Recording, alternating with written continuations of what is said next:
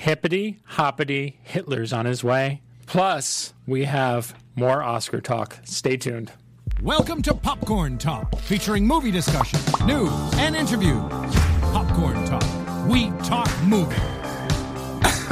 Hello, everyone. Welcome back to Film Critics Weekly. It's the White Guy Show again today with me and Dimitri Panos here for Film Critics Weekly. Hey, I'm talking about Oscars olive skin and Hitler. Greek. So and there Hitler. you go. Oscars and Hitler. What better show can you ask for than those two topics? There you go. So I, of course, am Scott Menzel, founder of the Los Angeles Online Film Critics Society, and with me, as always, if you didn't take it from that introduction, Dimitri Panos. Hey, everybody. Hey, folks. And you know, the white guys talking movies sounds like a new show. Yeah, white. You know, Why not? Two Jews on. You know, there was a YouTube channel, Two Jews on Film. It's unfortunate you're not Jewish. We could have brought that back, but Jew you and know, a Greek. There you go. There you go. So we want to open up this show today, of course, talking about the movie pick of the week, and then we're going to go into more of our Oscar conversation. All right, so there was a lot of movies that came out this week, and the group decided to go with the indie movie for this week, and that, of course, is Jojo Rabbit. So congratulations. Fox Searchlight, Taika Waititi, and Scarlett Johansson, and the entire cast and crew of that movie. You are the movie pick of the week for LAOFCS. Well deserved, in my opinion. There you go. I think So we're going to do a very quick review of this movie. Dimitri, what is this movie about? What is Jojo Rabbit about? Jojo Rabbit, it's about little Jojo Bretzler, 10-year-old Jojo Bretzler, who wants to so badly be part of the Nazi party, and he's on the eve of going to a Hitler Youth camp, and he can't.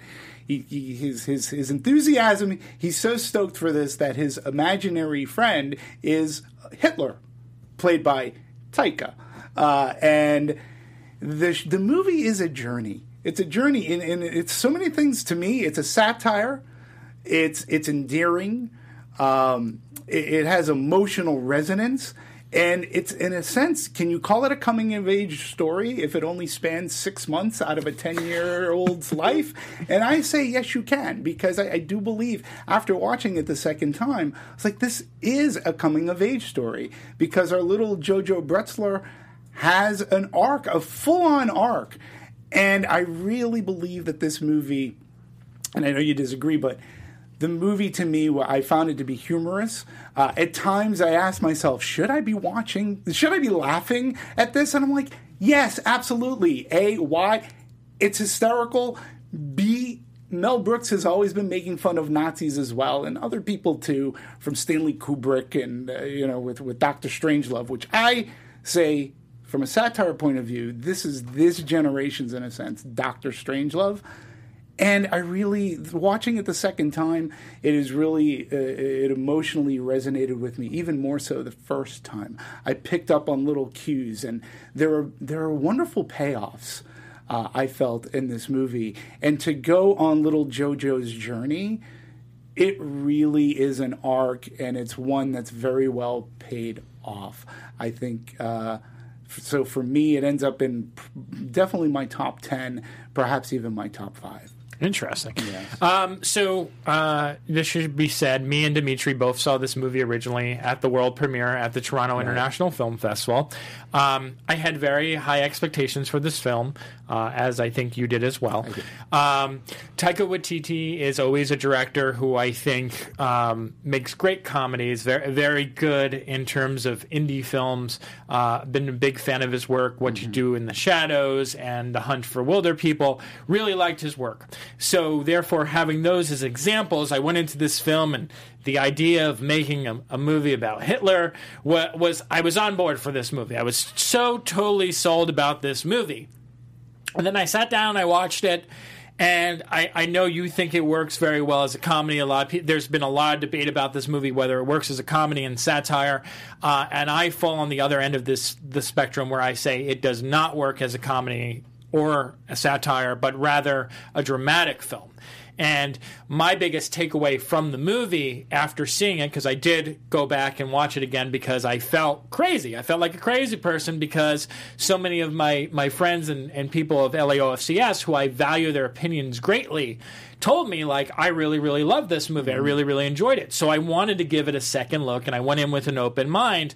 And I watched it again, and I picked up definitely some stuff with the relationship aspects, which only reinforced my feelings that this movie should have been a dramatic movie instead of a comedy, because the drama of it works so well. It works well as a mother-son story. It works well as a boy meets girl story. I love that aspect of it. When it comes to the jokes in this movie, I feel like it's a combination of a Mel Brooks movie and a Wes Anderson movie. And the way I can best describe this movie is that Taika saw a Wes Anderson movie, and he remembered the producers, and he said, you know what would happen if we put those two in a blender? That's what we're going to make with this movie. And again, it works for some people. I didn't dislike this movie. I just was disappointed by it. There was something, I'm going to bring up something that you said that I don't, or that I do actually agree with, because you used the word safe. Yes. You felt it was safe. And after the first time watching it, I remember you saying that, and believe it or not, I do listen to you. I do listen to other people's opinions, and I take it to heart, and I thought about it, and I agree. Yes, I do think to an extent it's safe, but I think that too is why it has a good shot of at the very least being nominated for Best Picture. Making fun of Germans, making fun, it doesn't necessarily make fun of the Holocaust as much as it makes fun of Nazism. But for me, that was the satire, because this movie really is it's a campaign for anti-hate. Right. And there were two movies that have come out this year. This one included, and also Joker, where they're time periods. They take place in a specific time, but they mirror today's society. Mm-hmm. And that I found, especially after watching it twice, I felt that too was something else, that social relevance to the movie, to today, that Jojo Rabbit has, because it takes place in the 30s, 40s. That too, I really enjoyed, and that's where I found the satire. Yeah. But you're right. I do agree with you. Like, you felt it should have had more punch, where I believe I felt like it was right on target. But I understand what you're saying about safe. And I mean, it's interesting that you brought up Jojo Rabbit and Joker, because I think Jojo Rabbit is a type of film that is what people look for when they go to the movies, right? Like, they want to feel good, they want to have some lighthearted laughs, and they love the characters, like the two little kids in this movie, Thomas and Mackenzie, who was in Leave No Trace, which, if you have not seen Leave No Trace, do that. It's very great, and it really got no buzz last year when it came out. And Roman Griffin Davis, who plays JoJo, also very good. These two kids, to me, really elevate the film, that combined with Scarlett Johansson's performance. But going back to the point about JoJo versus Joker, is that Joker basically, a lot of people have said this, where it holds up a mirror to society and makes us kind of reflect. And a lot of people don't like that. We don't like looking at ourselves in the mirror and kind of saying oh, this is dark. It doesn't have a happy ending. It kind of leaves you very, very cold, and kind of leaves you thinking oh, that was kind of messed up. Is that really how we treat people? It's so dark and gritty, and and there's no hope in the world. Where this movie just is oh, let's dance and hug and smile, and there's nothing wrong with two of these movies existing.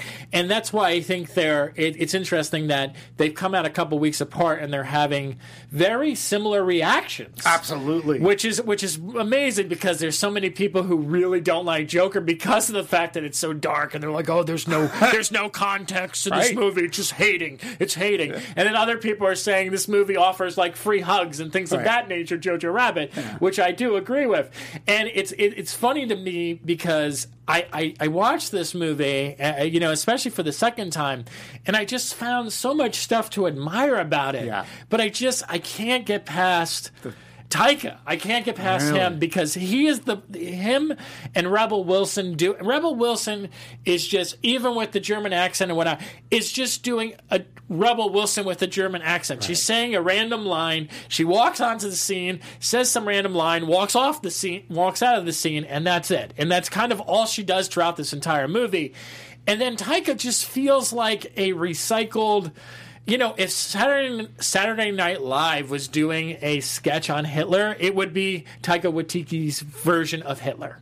I literally, and every time he popped up, I just kind of said, "Oh man, he's back." And again, I know people disagree with me on it. I just didn't think it worked well in the tone of shifting. Yeah. But then, in the second half of the movie, I wonder if you agree with me on this. To me, the second half of the movie is so much stronger than the first half of the movie. Well, the second half of the movie, a major turn happens. Right. No, spoiler free over here, but a couple of major turns happen in the second part of the movie. And where I disagree with the Taika part is, and Taika has said this of himself, you're playing Hitler, and he's like, yeah, I could see of no bigger insult to the man other than me playing him. And I felt the buffoonish quality to Hitler. Like when they were running through the woods with Jojo and his imaginary Hitler friend, I thought that was hysterical. But two, in the movie, his imaginary friend, like Jojo, is going through changes. He's going through changes of perception. And there's one scene in particular in which that scene is really dominant. Again, I don't want to give anything away, but I believe that Hitler character was changing along with our character and the way our character was mentally processing his imaginary friend. So in the dancing and everything like that, look, you don't want to see me dancing because I am a white man with no rhythm. But I will say the reason for the dancing, from within itself, is inspiring. And two, and again, it was one of those little things that it's like from a screenplay standpoint, he hits all his plot points very on purpose, very assuredly. Yes. And there's a reason. There's little waste in the film too. This movie does not overstay its welcome. This is just a hair under 2 hours. It's I think an hour and 45 before the credits start rolling. So again, it doesn't overstay it. It didn't overstay its welcome for me, even watching it a second time, and I would most likely get it on Blu-ray. I just felt that these little things that happen within the movie, there are certain nice emotional payoffs, and you go, yes. There's symbolism. There's certain things like that I believe, too, can relate to today as far as hate, as far as freedom, as far as all of these things. And I liked what it had to say, and I picked up a little bit more on it, and I got a little bit more emotional watching it the second time that I didn't pick up watching the first time. I was thinking about this when I was watching it again yesterday. So obviously the run-on gag in the movie is that Hitler is his imaginary friend, right? But it's a little problematic, right? Because of the fact that the other people in the world acknowledge that Hitler exists. So, that's kind of confusing a little bit, right? If you think about it, if the character essentially exists and all these people who are not JoJo are mentioning him, there's this, strange, I don't know, I was just thinking about it, I've never seen something do this before, where, there's somebody exists, but then is also imaginary character. How does that work? Well, I mean, again, I think this is great anatomy of a movie discussion. But, we'll have you back on for that. But I think for me, anyways, is for a 10-year-old boy who really wanted to be a part of the Nazi Party. Yeah, it was his goal in life, and he wanted to go to the Hitler Youth. To him, Hitler is an idol, and I think for a 10-year-old boy. I mean, what do I know? Other than myself being 10, I can't speak for you. But, you could imagine that if he idolized Hitler as being his superhero, I could see 10-year-old boys thinking they've befriended Spider-Man or the Hulk or Superman or being Batman, whatever is in a kid's imagination. And that's how I took it. Not just because, all of those superheroes, quote unquote, exist to an extent, but you also can look at people who you idolize who exist in today's world, right, and bring that out as, I idolize this person so much. Like some people, there was a time where people idolized the President of the United States, or yes, they idolized yes, astronauts, or they idolized certain kind of heroes of the day, or actors, for say. So who knows in the imagination of a 10-year-old child? Right. It didn't bother me because we knew that Hitler existed. The characters know right how, and that's the other thing too, because some characters were very much Nazis and very much lock and step with what was going on, where the other people in the movie who are very much aware of Hitler have a completely different perception of the man. So it's interesting that little Jojo, who's a 10-year-old, who has really at 10 years old doesn't have the wherewithal yet. He doesn't have the life within him, the life experience, to say what's good and what's bad yet. And that to me is the journey. Yeah. That's the journey that he goes about what hate is and what it can mean. And that's why I also saw that his imaginary friend was changing perception towards Jojo, and Jojo was having this all in his head as a 10-year-old. It's pretty heady stuff when you're talking about a 10-year-old kid. But when you think about it, listen, the points that you made, right? Like it's valid because you don't we don't know celebrities, and a lot of people worship celebrities, musicians, whatever, sure. Right? So I understand that play, okay? But when you think about it from an imaginary friend's perspective, right? I feel like there's something else in the movie that it does kind of doesn't dive deep enough into. Okay. Because if the person does exist, yes, then it's not technically an imaginary friend. Well, it is to him, how does Hitler exist to this 10-year-old Jojo Rabbit? Right. He only knows of the Nazi Party because he was born, raised in Germany. He only knows of the Nazi Party in that reality as being right in might, right, being together. He doesn't know. He's unawares of the flip side of what Hitler means. And to Jojo, what better friend? If you're going to idolize him and you make Hitler look like a cartoon character, right? Like that purple dinosaur. Yeah. Because that's what he is, in a sense. Oh, yeah. And, he's Barney. But that's how a 10-year-old... Because a 10-year-old's really not paying attention to the newsreels as much. And again, if you're in Nazi Germany and you are a Nazi, you look at Hitler as one way, and other people look at him in a completely different way. I just feel that for a 10-year-old boy who can't really comprehend... Yeah. Right? For him... His Hitler is much different than any other Hitler we've ever seen before. Right. Except as the movie... I just guess I would have liked to see more of that. It's something else where, upon watching it, again for a second time, and this is why I highly recommend when you watch movies, if you like them, or if you feel like you miss something and other people say that they love something, it's always great to go back and watch movies again, because you can have conversations like this. To me, watching that and just there was to me, it didn't bother me the first time. This was something that I actually picked up that bothered me a little bit more the second time. Yes. Because I'm watching it and I'm like, well, this person does exist, and everyone else does acknowledge that this person exists. And then I was thinking, like you were saying, okay, is this a statement on how we worship or idolize celebrities or people, people in power, like the president, stuff like that. But then I felt like there wasn't enough discussed about that either, where it just it was surface level. You know, and that goes back to your point of safe. Yeah, and I know it does, and that's where I keep when I watch this movie again. Right. It keeps giving me this illusion that it's pushing boundaries, that it's being daring, but really, it's all conventional. It's all surface level stuff. It's not digging deep. Well, that's where we agree to disagree to an extent. But I mean, again, you're right about conversation.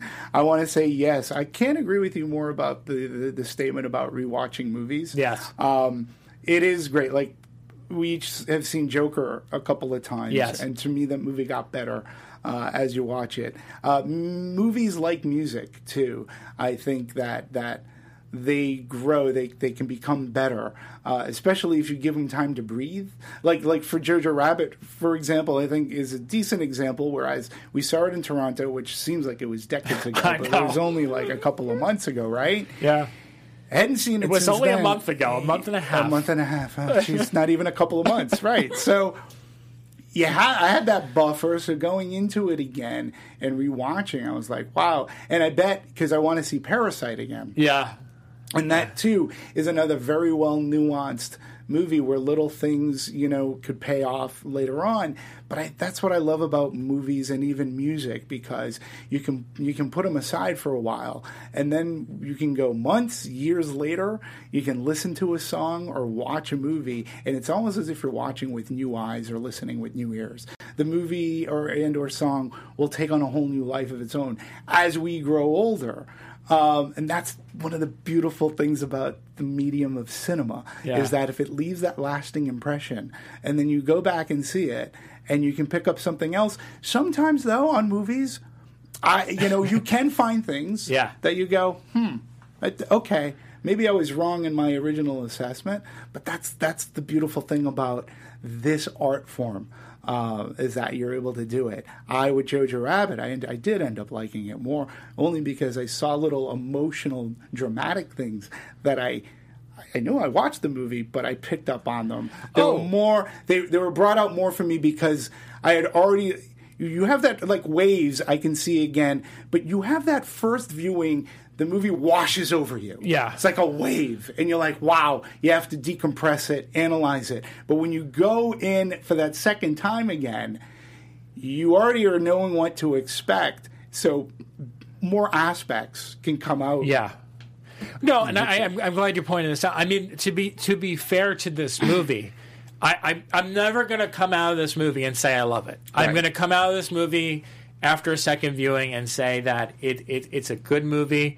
It had the potential to be great, but it didn't get there for me. Right. But that being said, I do still recommend this movie, and I do feel like I enjoyed it a little bit more the second time around, even though I found more that I didn't like about it. But I also realized that some of the things that I was kind of downplaying a little bit, like the emotional ties, how strong they were and how effective they were. Yes. So that's why I said, I think this movie works from a dramatic standpoint more than a comedy. But at the end of the day, what would you give it? We're doing I gave it out of my own review system, which is my finger system, 5 being the best, 1 being the worst. I gave it 5. I gave it the high 5. So so it's an A for you? It's an A for me. Okay. Yeah, it's an A for me. I'm going to go somewhere. I'm going to probably give it a B. A B. Yeah. Not even a little B plus. No, not a B plus. No. Definitely not a B plus. No. That raises it up like in my rating scale. I do out of 10. It's like an extra 0.5. And I was actually debating about giving it a B minus originally. Second viewing brought it up to a B. So, okay, fair. But yeah, so I think this is a movie that you should definitely see. My biggest takeaway from this movie is to see how well it holds up in the years to come. Yeah. Because is it going to be another movie that we talk about a lot now, but it's going to end up being like a Artist or a Green Book, something that just kind of, it was there that year, and then we don't really talk about it all that much. That'll be interesting, too, and it will be interesting to see audience reaction across the board for this movie and how they're going to perceive it. Again, I think we talked regarding like Joker in this movie. They're movies of their times. time being right now. Yes. And Taika has said this about Jojo Rabbit. And that's what, by placing it back in that era, to me, it could end up making it timeless. As I said, I'm going to buy it on Blu-ray.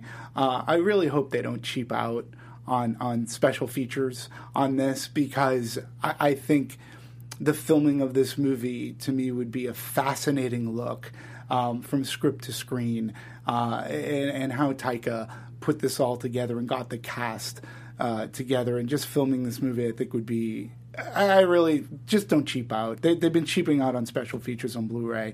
So I'll get it. For me, there's a rewatchability, obviously. For you, well, you saw it twice. Yeah.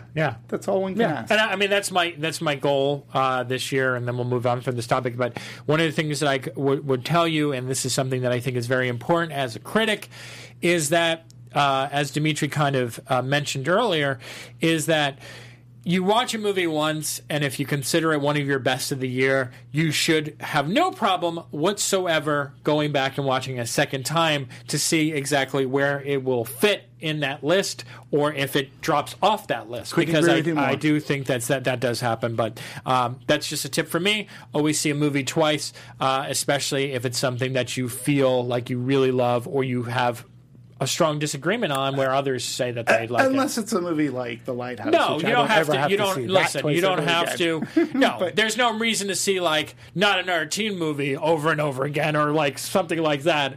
But there's a reason to see these types of movies. This one, I was happy to have been invited and to go see it again. So, and I know I'm looking forward to seeing Parasite again too. Yeah. So, all right. So now we're going to move over to our awards coverage, our Oscar predictions, and as per usual, we're going to continue on the trend of deep diving into the studios instead of actually doing it as the categories. We're going to be starting to do that in the next couple of weeks, but we wanted to go through all of the studios individually. And kicking off today, we're going to talk about Universal Studios. They have quite a few movies that they're hopeful. Very few that I think are actually going to make a dent whatsoever this award season. I agree. Looking at this list, I do agree with you. So, out of the ones on this list, which one or two do you feel has the greatest chance of being nominated for any category? Okay, so just so that our listening audience, viewing audience knows, so on the list is Us, 1917, which hasn't come out yet. Neither has Queen and Slim. Cats hasn't come out yet. And then the movies that have come out, well, Us has come out, How to Train Your Dragon, The Hidden World, Abominable, and then The Secret Life of Pets 2. Of this list, to me, the one that's worthy, the one that's worthy of any type of nomination would be How to Train Your Dragon, The Hidden World, for animation, for Best Animated. I'm not sure how it'll fare up against Frozen 2, but to me, the How to Train Your Dragon series as a series is fantastic. As a standalone movie, I think this is fantastic. They really wove an amazing series in this movie, and talk about emotional resonance and relevancy today about friendship. How to Train Your Dragon has left it flies on a high note for me, and it is the one movie that I feel deserves to be in the Best Animated category. I completely agree, and and this is where the problem lies. Outside of Toy Story, which Toy Story 4, which is also going to be in this category. I don't think that there has been another animated trilogy that has been as strong as How to Train Your Dragon. No, this reminds me of Pixar. Yeah, and that's it does. How well That's how written. good it is. That's how good. And the problem with it is the fact that it's going up against Pixar. Yeah. Which is very problematic, because not only is it going up against Pixar, it's actually just going up against Disney with Frozen 2.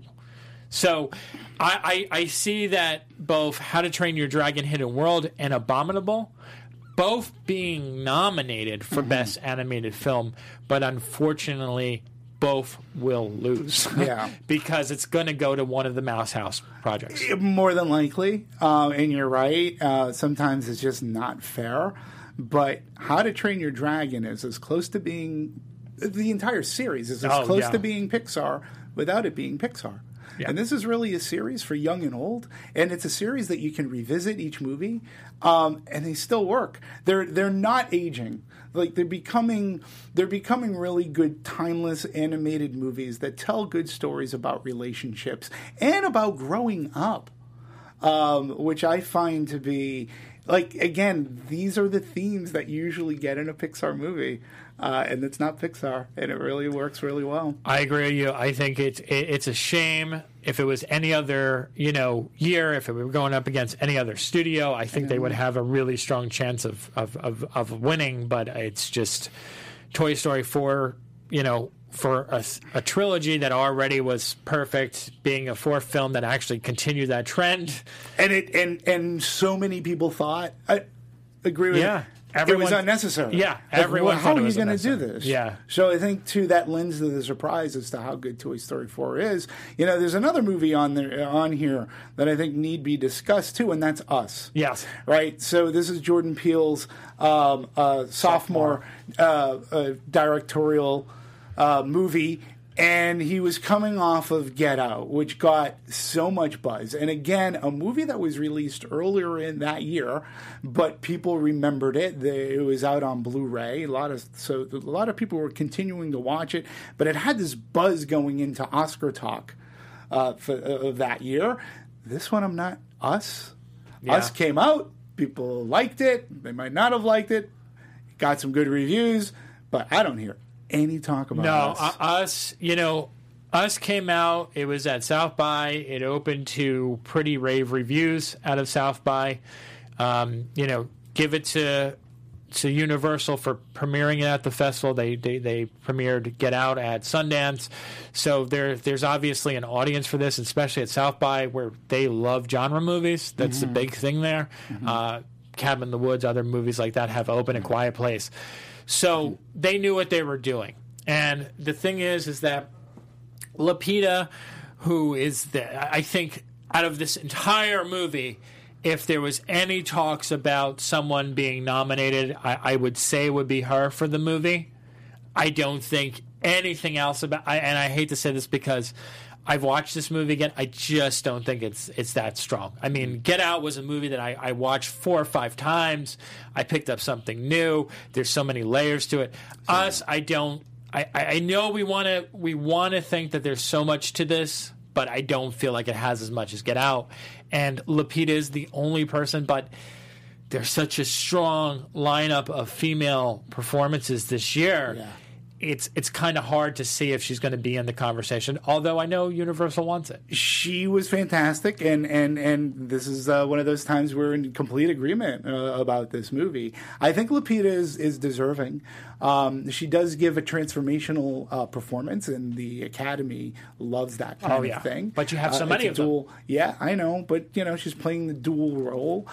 She was fantastic. But again, there's just this time of year, what year did Get Out come out? What did 2017? Yeah. Okay, the same time in a year in 2017, people were still talking about Get Out, and leading into the Academy race, there was a lot of talk about Get Out. Where I'm not feeling the same thing for Us. And I know awards campaigns are just starting, but I'm not even hearing much about Lupita. No. Which to me is kind of a shame because I agree 100%. She's the linchpin of this entire movie. Like that performance has to work. That characters have to work, and the performance, has to be perfect for you to even approach this movie. And she is motherly and terrifying. Yeah. And she does this whole thing with her voice. It's a great performance to watch. I just don't see the same buzz as Get Out. No, I don't. I just want to ask a quick question for you both of y'all. She plays 2 characters in this film. Do you think that hinders her chance of any nomination? Does that ever happen with the Oscars where someone who plays 2 characters in a movie, does that hinder their chances of getting nominated? Or can they get nominated for the movie but both characters? No, I don't think that would have any. I don't think that would have any effect on the film because it's not like she's playing like different roles. It's like the same same character, just a different version of that character. Yeah, it wouldn't be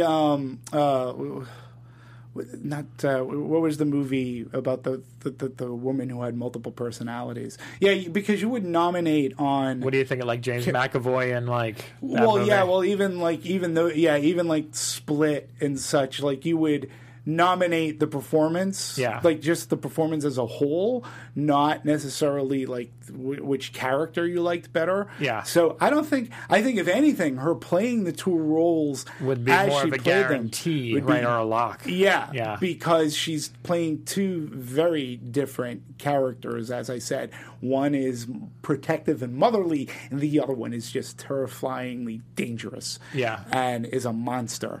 And they play against each other as well. So you praise that performance and what it took to have that happen.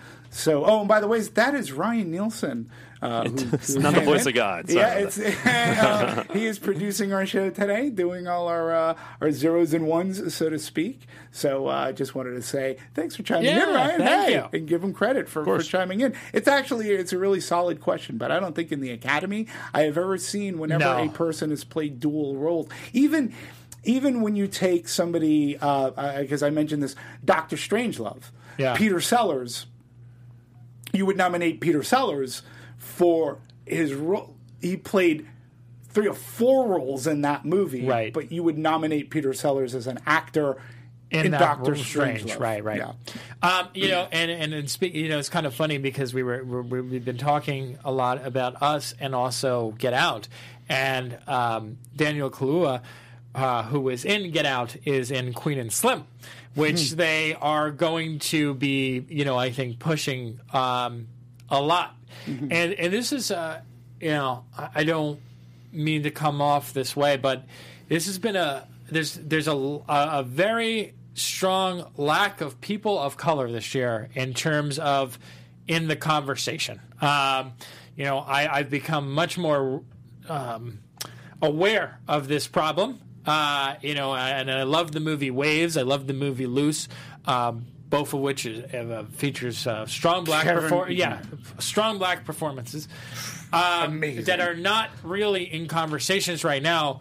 And I think the Poor Harriet movie, which I think Cynthia Erivo, I think that's her name. She's so strong in the movie, but the movie itself is not that good. Which if we're going to hold that against her, then we need to hold that against Renee Zellweger for Judy, because it's very similar in terms of that. But I'm starting to notice that. But Queen and Slim, from what I hear, they screened it twice now in L.A., and it's going to have its world premiere at AFI. And I heard Daniel is just terrific in this, right. and I wonder if he's going to be able to sneak in amongst the 5 males, which right now I think is going to be all white. Yeah, and you bring up a good point. I think it's a great question, a question that I can't answer without having seen the movie. And not that he's an extremely strong actor. He always, once he's on screen, like, you're captivated. He's got a fantastic presence. The other, Kevin Harrelson Jr. Yeah, Kelvin. Yeah, Kelvin. He is, again, Loose. Why people didn't go out to see that performance, and then again we talk about Waves, which he and the gentleman who plays his father in Waves, Sterling K. Brown, so good. Is great as a supporting actor. You're right, and we need people to get to see these movies. And as far as Queen and Slim, the jury's still out as to whether or not, who's going to see the movie, and what it'll do, and how Universal may try to push it. But you're right. I agree with you. There have been strong performances that, to this point, not a lot of people have seen. And I want to say this, and I think this is a very big conversation piece that I don't think a lot of people have talked about. I'm not going to give it proper time today, but it's something that I might actually dive into, is that if you have an established director, so, for example, if Beale Street Could Talk did not do well at all financially at the box office, got no buzz outside of our film-going world, but yet people love Barry Jenkins, and there was a lot of conversation about that movie because people trusted Barry Jenkins. It's the same thing with us. Us and Get Out because people like Jordan Peele. Sure. So there's something to be said about you're not hearing that much buzz about Waves yet.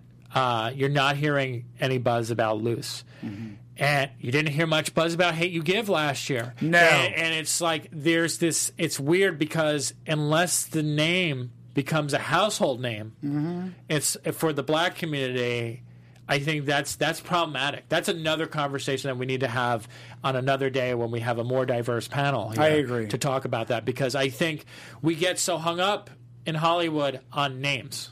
We do. Instead of, you're right, Scott, you could, instead of the product.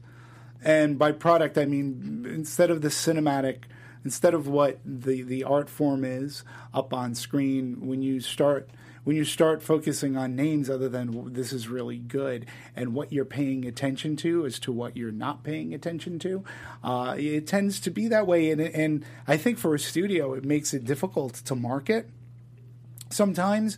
But again, when I look at a Waves or even a Queen and Slim, that's a little bit of I have to say, a little bit of a risk for Universal, because Daniel himself isn't a talent, so to speak, as of yet. Powerful. But what are you hanging your hat on to get? You want to make First-time money. filmmaker, too. Right. So you want to bring people in, and Waves has some good pedigree, both in front and behind the camera. But again, you're right. We should celebrate the product for what it is, and say, who cares about the name? These people did a great job. And there should be more. There should have been more attention to the past those Waves and Loose as well. Yeah. So we'll see how Queen and Slim does. So moving on from Universal, very briefly, we're going to talk about Paramount, because Paramount really very briefly only has one film that they're even remotely trying to push for award season, except for Terminator, which I think could go in visual effects categories. I don't think anything else for that movie, but visuals they should probably push that movie for. In terms of Paramount, though, Rocket Man, a film that came out in May, did okay at the box office, but I went to an event the other night on the Paramount lot, and then they did a special event just yesterday at the Greek Theater. Seems to be, this is a movie where I think the buzz is slowly starting to coming build back up again. Yeah. Yep. And I think kudos to Paramount. Maybe it's, again, they don't have a lot of stuff to push, so they can really put all their money behind this movie. Do you foresee it actually getting any categories? From the get-go, after watching the movie for the first time, you say Taron for sure. Yeah. And I still believe, and I still stand behind that. Yeah. His performance is fantastic, as well as Jamie Bell's performance. The movie, potentially, here's my thing. For Paramount, it's great that they are now embracing this movie. Yeah. They should have been embracing it throughout the entire summer into this fall. They really should have. Because it wasn't getting like Bohemian Rhapsody kind of came out of nowhere. Like even Fox didn't believe that movie was going to be what it became. And it came out at a half decent time, but the momentum for Bohemian kept on going. And I'm comparing apples to apples here because they're both biopics in a sense, but they're done very, very differently. Yes. Done within the music world, done with two very different, influential people, and they both have a very different feel about them.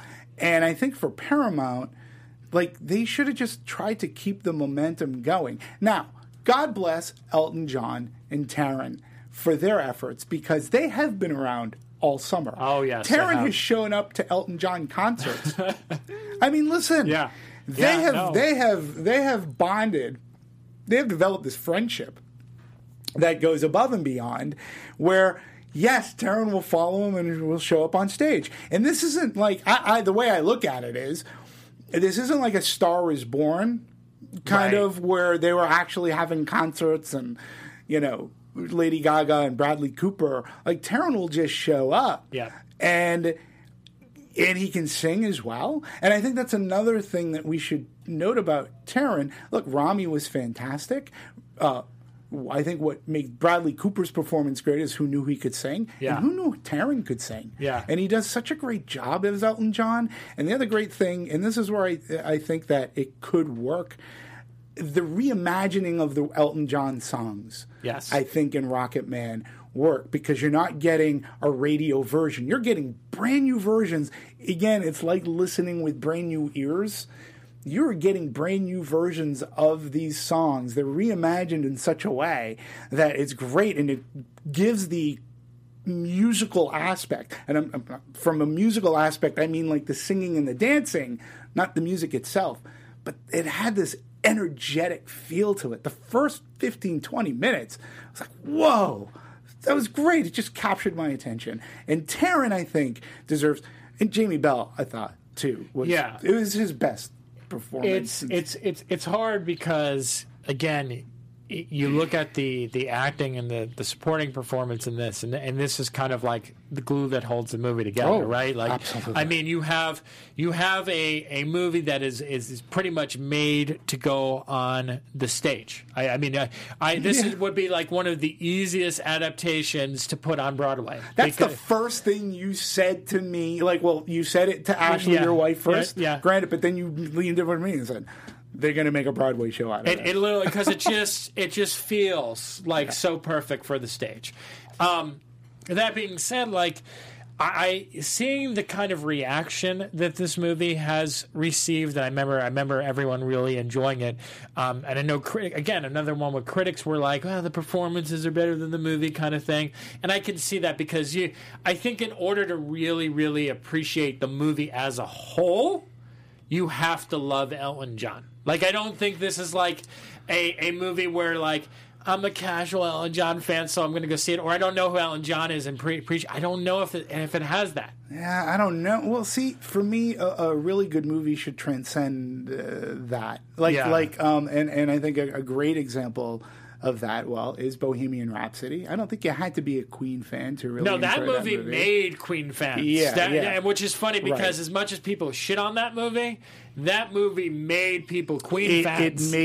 It made "We Will Rock You" in that album #1 again, which it broke a record again for being #1 album. But again, I will hold that same thing to "Blinded by the Light." You don't have to be a Bruce Springsteen fan. And Ryan was actually on the Anatomy of a Movie because he is a huge Bruce Springsteen fan. Yes, indeed. But you don't have to be to enjoy the movie. Yes, if you're an Elton John fan, I think you could maybe get a little bit more out of Rocket Man.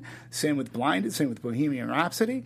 But to me, they overcome that because they utilize the music in such a way that maybe on the ride home you might stream either artist to listen to them. And I think Rocket Man 2 overcomes it because just the way that it framed the music, I just think that it really works. You didn't necessarily have to be. I think, I'll be honest though, in making the parallel with Bohemian Rhapsody, which also deals with gay relationships. Rocket Man, just to put it bluntly, was much heavier. It's what people complained wasn't in Bohemian Rhapsody, but yet it seemed to turn them away from Rocket Man, which to me is just like an irony. Like, you can't. Where's the middle ground? Like, if you complain about it not being, it's like, they could have gone darker or deeper, and then in Bohemian, it's like, I couldn't take it. It's like, well, I don't get it because Rocket Man, really, it doesn't shy away from it, and also the fact.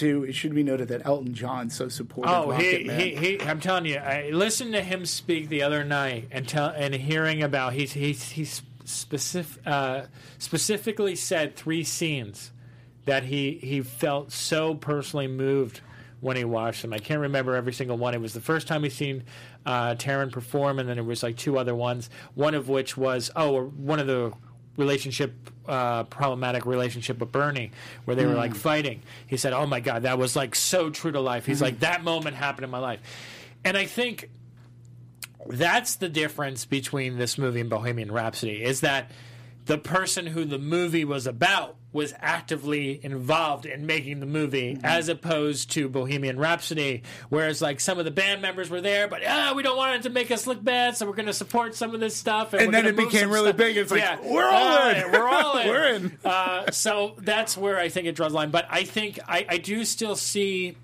maybe not the Academy, but I do see it. I feel like it's going to be a lock for musical comedy at Golden Globes. And also I do see Taron for sure getting it for Golden Globes, and possibly Gillian for supporting. You know, I hope so. And, you know, Jesus Christ, we've got 50 slots, 50 Best Picture slots from the Academy. Yeah. That's why, you know, it could sneak in depending on how many they actually use, which, like, if you have 12, just use 11, 12 for crying out loud. So enough of that. Yeah. Malarkey.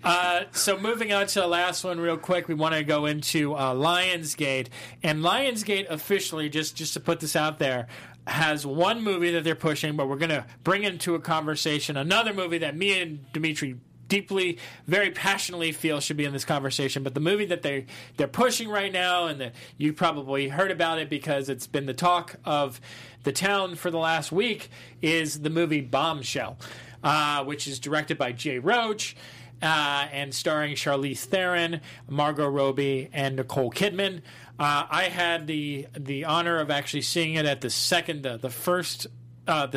official screening of this movie at the GGA earlier in this week, and this is the quintessential Me Too movie of this time. I mean, like, if any movie speaks to the Me Too generation, it's this movie.